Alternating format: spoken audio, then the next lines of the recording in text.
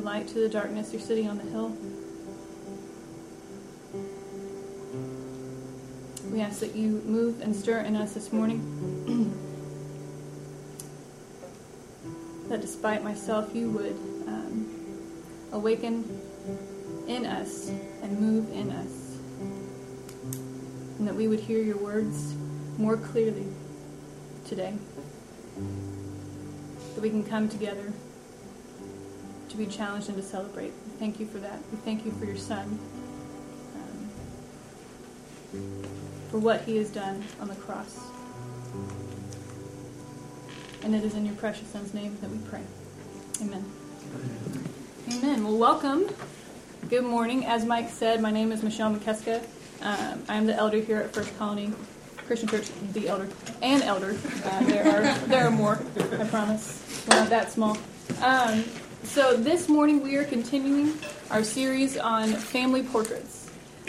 So 2 weeks ago, Mike started us off talking about accepting unconditionally. This is one of our core values here at First Colony. And so we like to say here that the ground is even at the foot of the cross. That because of the cross, God has shown us that his love does not discriminate. That his love is to all. And so we here at First Colony, we practice open communion. This is one of the ways that we do that. The table is open to all who would come to worship the King. And then last week, for Mother's Day, we talked about trusting God, where we looked at the life of Mary, a poor peasant girl, probably about 14 or 15, and she is given a revelation from God that she is to bear the King of Kings. And she trusts in the God of Israel. The song that she sings right afterwards is this beautiful song. It talks about how he, our God, the God of Israel, is the champion of the poor. The champion of the Marys of this world. And so she trusts, despite the odds, despite what may happen to her, she trusts in the God of Israel. And so today we are going to start on our third core value, which is serving selflessly. And today I want to mainly ask the question, what does Christian service look like? What does Christian service look like? Now, I am immediately humbled by the fact that I am presenting this sermon to you guys, because I have, and for those who know me better, I have yet to master service and selflessness. This is not my strong suit. So yesterday I was able to participate in this online conference, which was amazing. I love technology because I got to listen to scholars reading their papers on my couch in my pajamas. It was amazing. I didn't have to go anywhere. I just paid a little fee, and I was listening to these amazing, amazing papers on Christ and the cross and his sacrifice. And another benefit was that I got to kind of pause midway and go get lunch. So I'm doing this yesterday. I've heard this amazing, amazing paper on Christ, how we should rethink the cross, and I'm going to get lunch really quickly so I can come back for the next paper. And I took my husband's car, which was my first mistake, because I forgot that his automatic window doesn't work. Okay? So imagine I'm driving up to Whataburger, obviously. I drive up to Whataburger, and I'm now having to open the door and talk to the box. So I've got the door in between me and the speaker. So naturally, the woman cannot hear me. And so she's like, ma'am, I can't hear your order. You need to... So I'm like, I've repeated my order 5 times, and she hasn't heard me. So then I'm like, the patience is wearing thin, and I just yell it. I yell at the top of my lungs. My voice doesn't really project, but I yelled, and finally she got my order. So I'm frustrated, I'm steaming mad, and I'm getting up to the window where then I have to pay, again, door.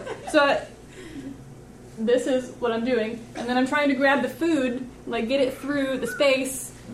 It looks ridiculous. And so I'm frustrated. So I get my food, and I finally get out. The line was also long, which is always annoying when you're at a fast food place, okay? So I had to wait in line, got my food, and then, of course, I'm eating my fries in the car before I get home. My home is 5 minutes away from the Whataburger, but, of course, I'm eating the fries already. So I'm eating the fries, and then I'm getting thirsty. So I go down to reach for my Dr. Pepper. You know it's coming. They forgot my Dr. Pepper. So I had gone through all of that, No Dr. Pepper. Now I am livid. I am so angry. People who know me are laughing because they can see this progression. So I am livid, angry. I get home, and then I start the next conference, the next paper, which is talking about Christ, who is cruciform, which is what I'm going to talk to you guys today about. So just to encourage you guys, this sermon is probably more for me than it is for you. This sermon about serving selflessly, about giving more of ourselves and not expecting to be served in return. So this ultimately, what does Christian service look like? This is going to lead us to Philippians 2. So if you'll turn there, that's where we're going to be.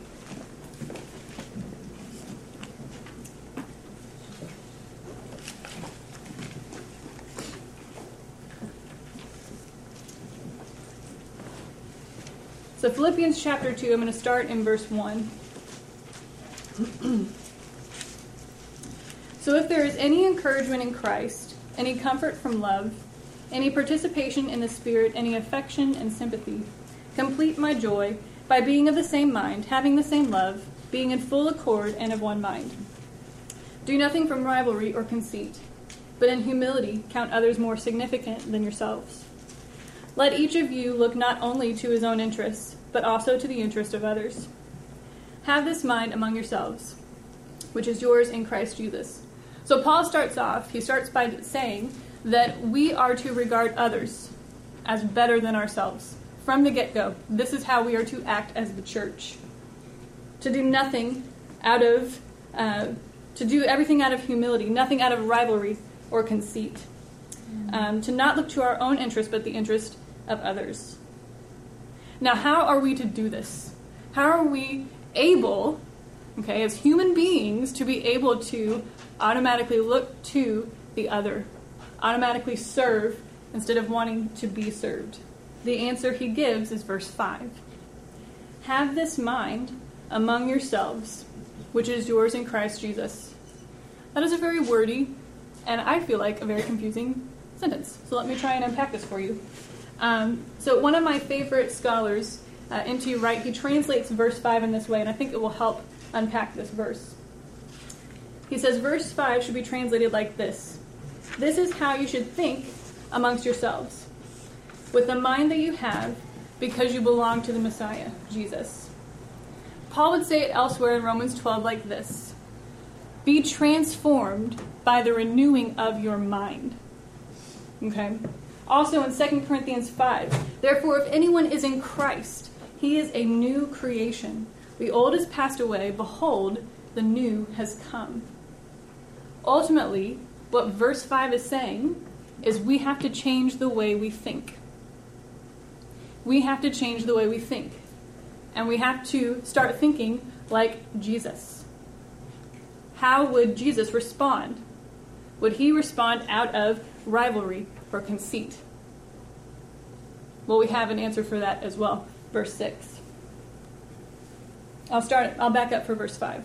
Have this mind among yourselves, which is yours in Christ Jesus, who, though he was in the form of God, did not count equality with God a thing to be grasped, but made himself nothing, taking the form of a servant, being born in the likeness of men, and being found in human form, he humbled himself by becoming obedient to death, even death on a cross. So here's what Paul is saying. You are to think the same way that Jesus thinks. You're to be of one accord with him. And what does he do? In verse 6, even though he was in the form of God, even though he was very much God, he did not count equality with God a thing to be grasped.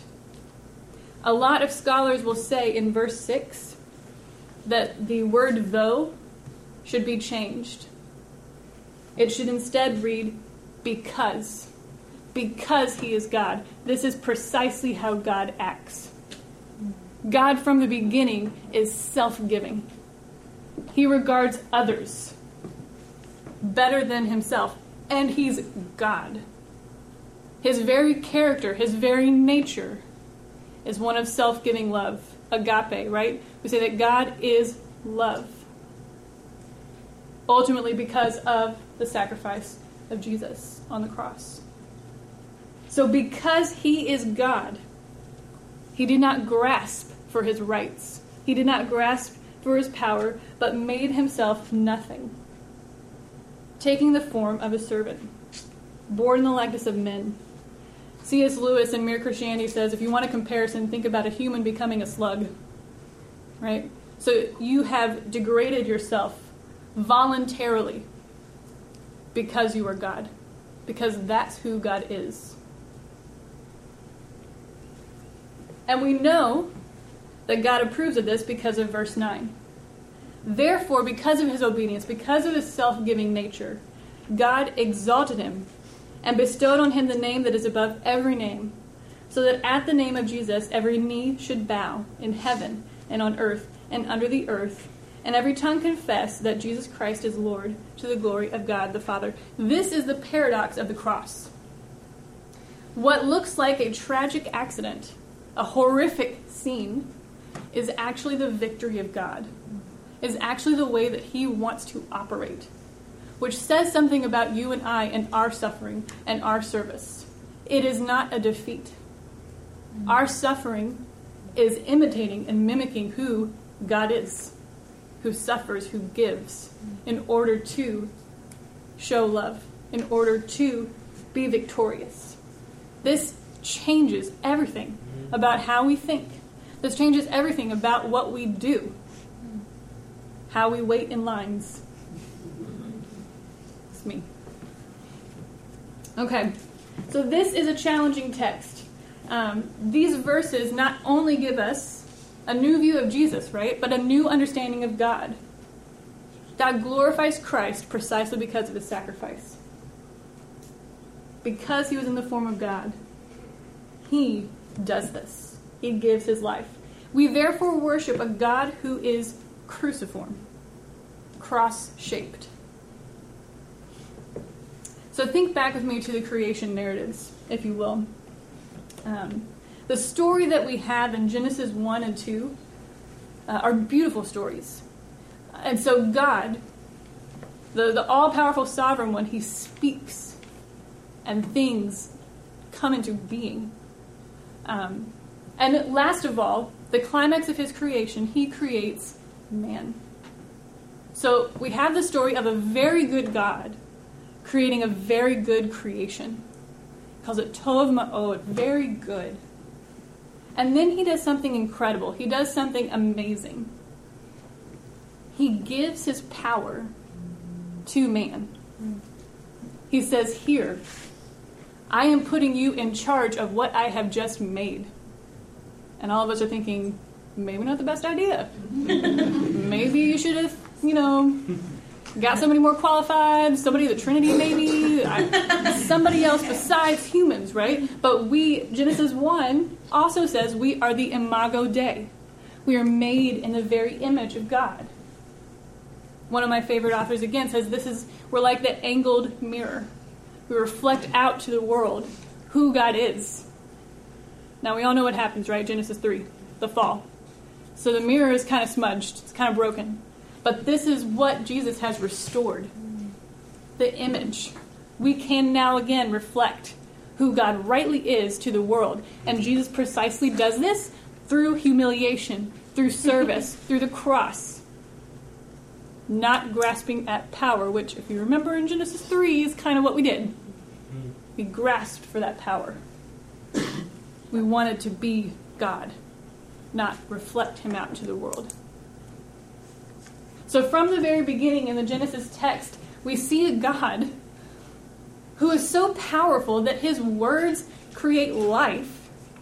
And then he decides, I want you to share in this. I want you to come and enjoy what I've made. I want you to be stewards of this good creation. Because he is love, always thinking of the other. To the point where we would think it's irresponsible. But this is who God is. The Genesis narrative, the whole narrative of Scripture, reveals a God who ultimately is fully expressed in the cross and resurrection of Jesus. If we look to Psalm 8, the psalmist who is dwelling on this is overwhelmed by this truth.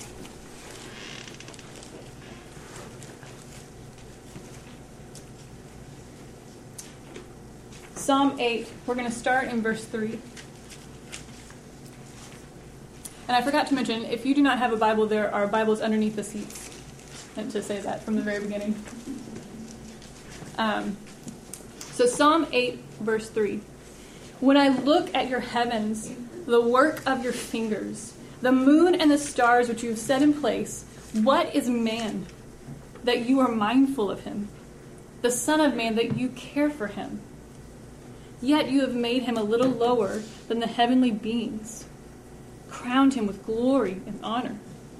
You've given him dominion over the works of your hands. You've put all things under his feet, all sheep and oxen, and also the beasts of the field, the birds of the heaven, the fish of the sea, whatever passes along the paths of the seas. O Lord, our Lord, how majestic is your name in all the earth. What is man that you are mindful of him? You, God, who have created the heavens, yet you have cared for us. Yet you have invited us in to your joy. O Lord, our Lord, how majestic is your name. So as I said, the New Testament says that Jesus has repaired the image. We as humans are the imago Dei. It has been broken and damaged, but Christ has restored it. Therefore, the way for us to be truly human, to reflect the image of God, is to ultimately imitate Christ. We have been given a revelation of God, the fullest revelation of who God is in Jesus. If we long to be truly human, if we long to be the imago Dei, we must imitate him. We must imitate him. So what does that look like? Matthew 5.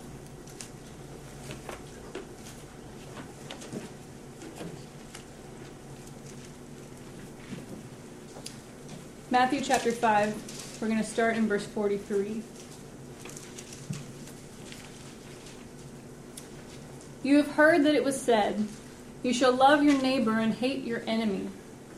But I say to you, love your enemies. Pray for those who persecute you, so that you may be sons of your Father who's in heaven.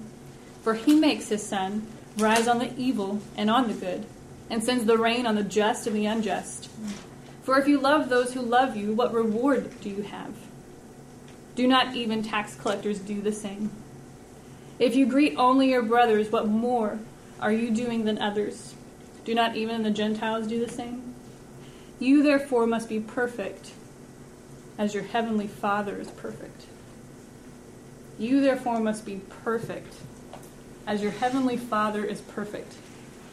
All right. It's not too demanding, right? We've got this down. So love people that annoy you. Okay? I think that's even tougher, maybe. Maybe we've got the enemy thing down that's like across the sea. Okay, I can love that person from far away. But the person who's next to you in the cubicle, the person in the classroom who irritates the tar out of you, love that person. Pray for that person. Serve that person selflessly. That is a true test. That is a true call. That is taking up the cross. Because this is what Jesus did. While we were enemies, Christ died for us. While we did not recognize him, he died for us. He loved us. He served us. He came not expecting to be served, but to serve. I just think of all the gospel stories where the disciples don't get it. They just don't get it every step of the way. And he just has this patience and this servant's heart. Something that we are to imitate and something that we are called to do. It seems impossible, but we have a little help. So I want to talk about the last verse here. You therefore must be perfect, as your heavenly Father is perfect. So what does that look like? What is this perfection that we are to obtain? Because no one is perfect but the Father. Even Jesus has said that. So how are we to be perfect? Well, I think that we in the West, we've been influenced by Greek philosophy. We don't really realize it. So we think of perfect as this status and as static. Something that we have, we're never sinning ever. Like, we have achieved it, we've arrived. But perfect, the word here is telos. The Greek word is telos, which means completion, or achieving a goal. You're striving to reach this goal. So then the question becomes, what is this goal? What are we supposed to achieve? This perfection. So any other Jew during this time, when they would have heard this word, would have immediately thought of Leviticus. Leviticus 11:46 says, "You are to be holy as I am holy." This coming from God the Father. Jesus here is mimicking those words. He's repeating those words. You are to be perfect as your heavenly Father is perfect. So what does holiness, what does perfection, what does striving towards this goal mean? Well, let's look at that context here. It's right after he's told us to love our enemies. This is a litmus test to know when you've arrived. When it starts becoming easy for you to pray for people that annoy you, when it starts becoming second nature to give of yourself and to serve others, that's how you can know that we are becoming more, we're being more shaped into the image of Christ. We're continuing to be shaped in that cross shape. We're becoming more like Christ because he had reached this goal in the cross, in serving, in ultimately taking injustice and not responding, letting evil do its worst to him and not responding. I once heard this radio interview with a really famous pastor. I will not name names. But he said, and I quote, "I couldn't worship a God I could beat up. I couldn't worship a God I could beat up."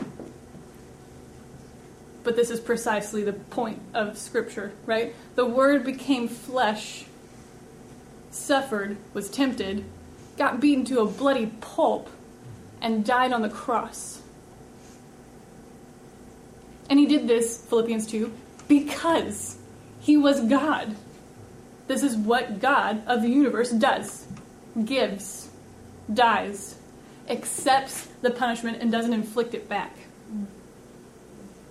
Allows suffering, doesn't give it back. This is ultimately forgiveness, right? Reconciliation. When you forgive somebody, you are accepting that suffering. You're letting it work itself out in you. Instead of giving it back to that person and saying, this is what you deserve, you hurt me, and I'm giving you this. Imagine if God had done that. He didn't. He said, this is what you deserve, I'm taking it, and I'm letting it work out its evil in me. And ultimately, that's how he defeated. Because 3 days later, death didn't keep him down. The ultimate consequence of our failure couldn't keep him down. He raised. He was victorious. God said, yes to that. I approve. Raise up. Get back up. You are right to do that.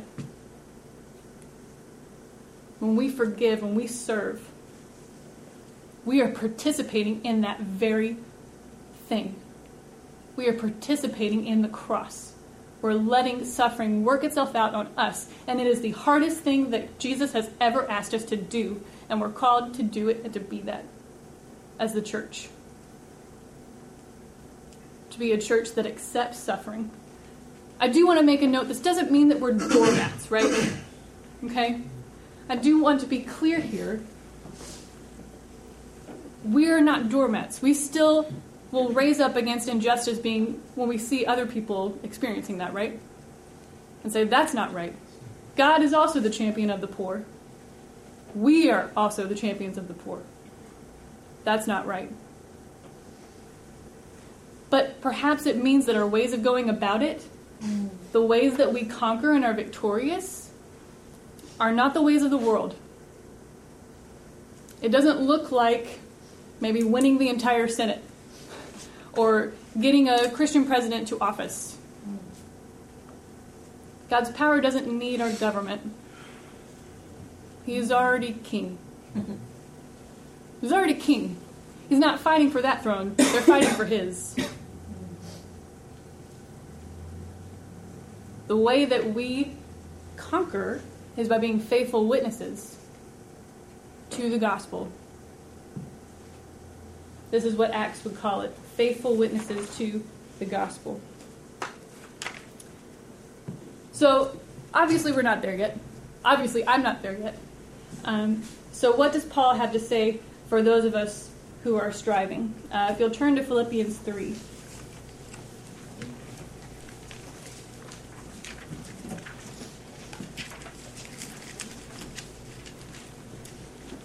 So Philippians 3 begins with Paul listing off all of his qualifications. I'm the Hebrew of Hebrews. I am zealous for the law, or I was. I was from the tribe of Benjamin. I was a Pharisee. In everything, I was blameless. And then he says, for Christ's sake, this is in verse 8, I have suffered the loss of all these things that normally would grant a person power and prestige. I have lost them all for the sake of Christ, and I count them as rubbish. Greek word is a bit stronger than that. I'm not going to say what it is. It is rubbish, trash, in order that I may gain Christ and be found in him, that I can participate with him, not having a righteousness of my own that comes from the law, but which comes through faith in Christ, or faithfulness of Christ, his faithful obedience to death. The righteousness from God that depends on faith, that I may know him in the power of his resurrection, and may share his sufferings, becoming like him in his death, that by any means possible I may attain the resurrection of the dead. So we as a church, we mimic this pattern from death to life. We suffer in order to achieve this resurrection. This is not a self-inflicted punishment, right? But we accept that maybe our lives are not going to be comfortable because we are Christians. Maybe we're going to spend our money differently because we're Christians. Maybe we're not going to be as concerned about protecting our family because we're Christians. Things change for us because we are Christians first and everything else is second. Now, here's some encouragement. Verse 12. Not that I've already obtained this or am already perfect, but I press on to make it my own because Christ has made me his own. Brothers, I do not consider that I have made it my own, but one thing I do, forgetting what lies behind, straining forward to what lies ahead. I press on towards the goal for the prize of the upward call of God in Christ Jesus. Let those of us who are mature think this way. Remember, change the way we think. We have to change the way we think. And if in anything you think otherwise, God will reveal that also to you. Only let us hold true to what we have attained. So we have been given something. We have ultimately been given the Spirit. We have been given the Holy Spirit. So today is Pentecost Sunday. For those of you that follow the liturgical calendar. So happy Pentecost Day. But this is, most churches right now are celebrating the day of Pentecost, when the Holy Spirit came and indwelt among us permanently. And we were given power and spoke in tongues. And we started to see that we were being transformed. And it wasn't us. It was this Spirit that had come and dwelt inside of us. But Paul also speaks about striving and running and reaching towards this goal. So again, we have a paradox. We've been given a gift, and without it, we're done. It's not something we can do on our own. Yet, once we've been given it, we have to stay true to it. Here, that last verse. Verse 16. Only let us hold true to what we have attained, what we've been given. So serving selflessly does not come naturally. It is something that has to be worked and built, like any good habit, right? Something that will eventually not become first nature, but second nature. And the early church seemed to have mastered this. So one of my favorite church historians that I made these guys over here read a bit was Philip Jenkins. And he proposes that one of the reasons why Christianity spread was because of how they treated strangers. Particularly during times of disease. So when the plague would reach a city, immediately the wealthy and the doctors fled. That's what you did. If the plague reached your city, you got out of there. Okay? Also, what was a very common practice, if one of your family members got the plague, you would drag them out and you would leave them on the street to die. They also did this with babies too. If it was an unwanted baby, they would just lay it out on the street. And Christians were known for picking up these babies, for picking up these sick people and taking them into their homes and nursing them.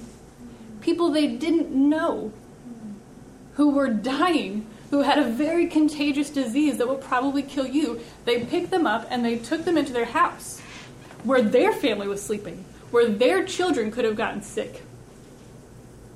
That's crazy. That's irresponsible. Or is it a cruciform church? A church that really gets the cross and really gets the resurrection. We may die, but we have faith in a God who's going to raise us. We have faith in a God who's going to make all things new. There will not be any more disease. And so we're going to take this person in, and we're going to try and get rid of this disease. And if we die in the process, we will be raised. And Christianity spread like wildfire because these people were like, why would you do this? Why would you take these strangers in? Also created some crazy rumors like they were baby eaters because they would pick up the babies and take them in their house. But for the most part, these people, sometimes they would actually get nursed back to health. And then they would say, these people who are strangers, they took me into their house and they fed me with food that was already, spare. They didn't have it to share, and they took me in sick and gave me food from their table. This is what the church's witness is. This is what it means to be a witness. It is a reckless, self-giving love that holds, above all else, a loyalty and a trust to the God who can raise the dead. It must then change the way we think. So, we've been going through the book of Revelation. We just finished it, actually. And it's been a very, very sweet time. But I was a bit nervous going through Revelation because there's lots of beasts that rise up out of the sea and dragons that take down stars. And it's a lot of weird stuff in the book of Revelation. And so we went through it, but I was very much surprised by the hope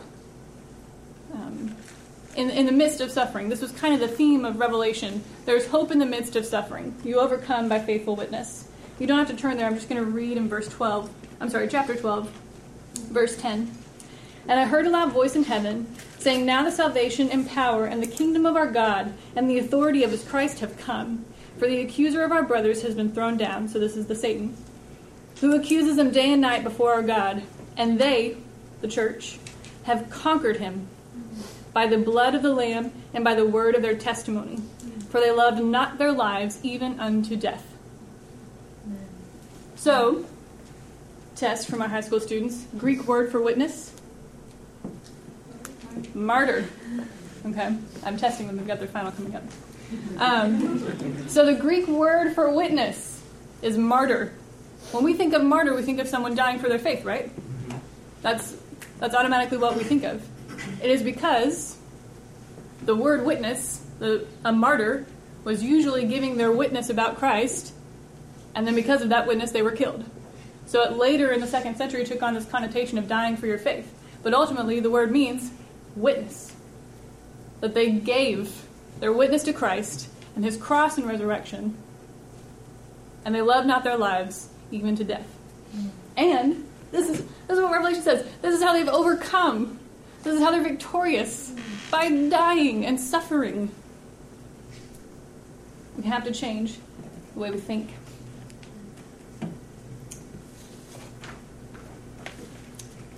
So this is going to be particularly hard for you and I. Because we live in America. Nothing wrong with America, but because we live in a society that is built on consumerism. Ultimately, a society that is built on my needs get met, and they get met now.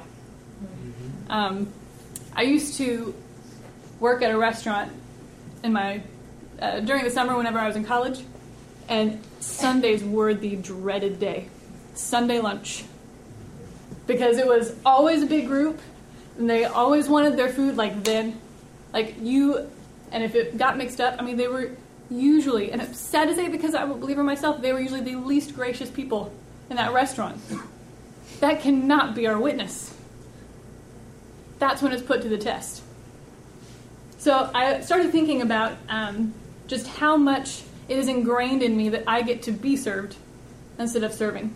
So I started thinking about my day, like what I do every day. So this is what I came up with. So I'm constantly in places where I get served. So at my school where I work, I go into the faculty room, and as soon as I get to school, I pour coffee that I didn't make. And then I go and buy food that I didn't prepare. I drive home in a car I didn't build. And then I cook food that I didn't grow, check the mail that was delivered right to my door. And I started seeing every second of every day I am reaffirmed just by my pattern of life that I am served. My needs are priority. They're the ones that get to be met. And in order for you and I to be able to change the way we think, we're going to have to sit down and think about this. We're going to have to sit down and think, how am I served every day? How can I start forcing myself to give, forcing myself to give of myself and serve others? And it's going to be hard. Now, I feel like, I'm going to change gears a little bit. I really do feel like our church is really good at this. I started thinking about specific people in our congregation who just give of themselves. I always joke, and he's not here, so I'm going to talk about him, because he would get embarrassed if I brought it up in the first service. But I always say, I wish I had a bracelet that said, what would Rich do? Any of y'all know Rich? Okay. Like, he is a person who embodies this cruciform life. Like, this giving of himself. If you know Rich, if you don't know Rich, go sit down and just, like, get lunch with him. Just do that.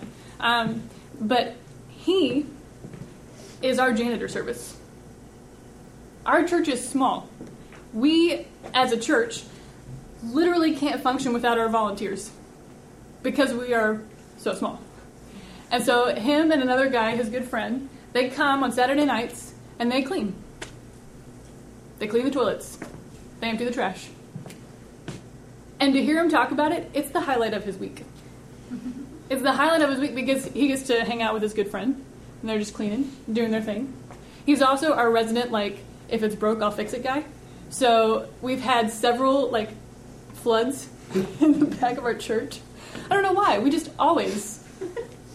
Flooding happens a lot. And so they're always the ones on the scene, like, right on the scene. Just getting out the, whatever those things are that suck up the water. I don't even know what they're called. This is why I need to work on this. So they're always the first people on task. And I love that about our church. I could go on and on. Half of our people are in the back, serving in the children's ministry. The other half are probably deacons, and the other half are probably elders. If you're here for more than like 3 weeks, we will rope you in. You will be doing something. Because we literally can't survive without that. And I think that's the most beautiful thing. I think that being this weird kind of small church forces us to be this cross-shaped church.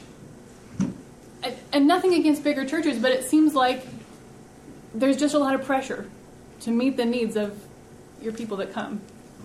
You know, there's cops that direct traffic so they don't have to wait in the parking lot for a really long time. There's usually a coffee shop that, like, makes fancier coffee than Starbucks inside, and maybe an indoor playground. I mean, not that those are bad things. I'm just saying, like, we literally can't offer you those things. I'd love to get a barista in here and maybe get us some nice lattes, but we can't. We can't do that. But I think that us being small and being forced to serve also forces us to be a witness. Also forces us to be this cross-shaped church. And I think Jesus would view it as victory. I think Jesus would view it as overcoming. So today, I just want to leave you with some final thoughts. I hope that we as a church can be the outward expression of who Christ is. Ultimately, that's what the church should be. And we know that who Christ is the crucified and risen one. The one who suffered, the one who served. This is why our core value is serving selflessly. This is why we do it. Because we imitate him. We achieve this by being a church that also takes up its cross, by also absorbing injustice rather than inflicting it, a church that seeks the good of the other, and a church that is expected to serve instead of being served. Let's pray.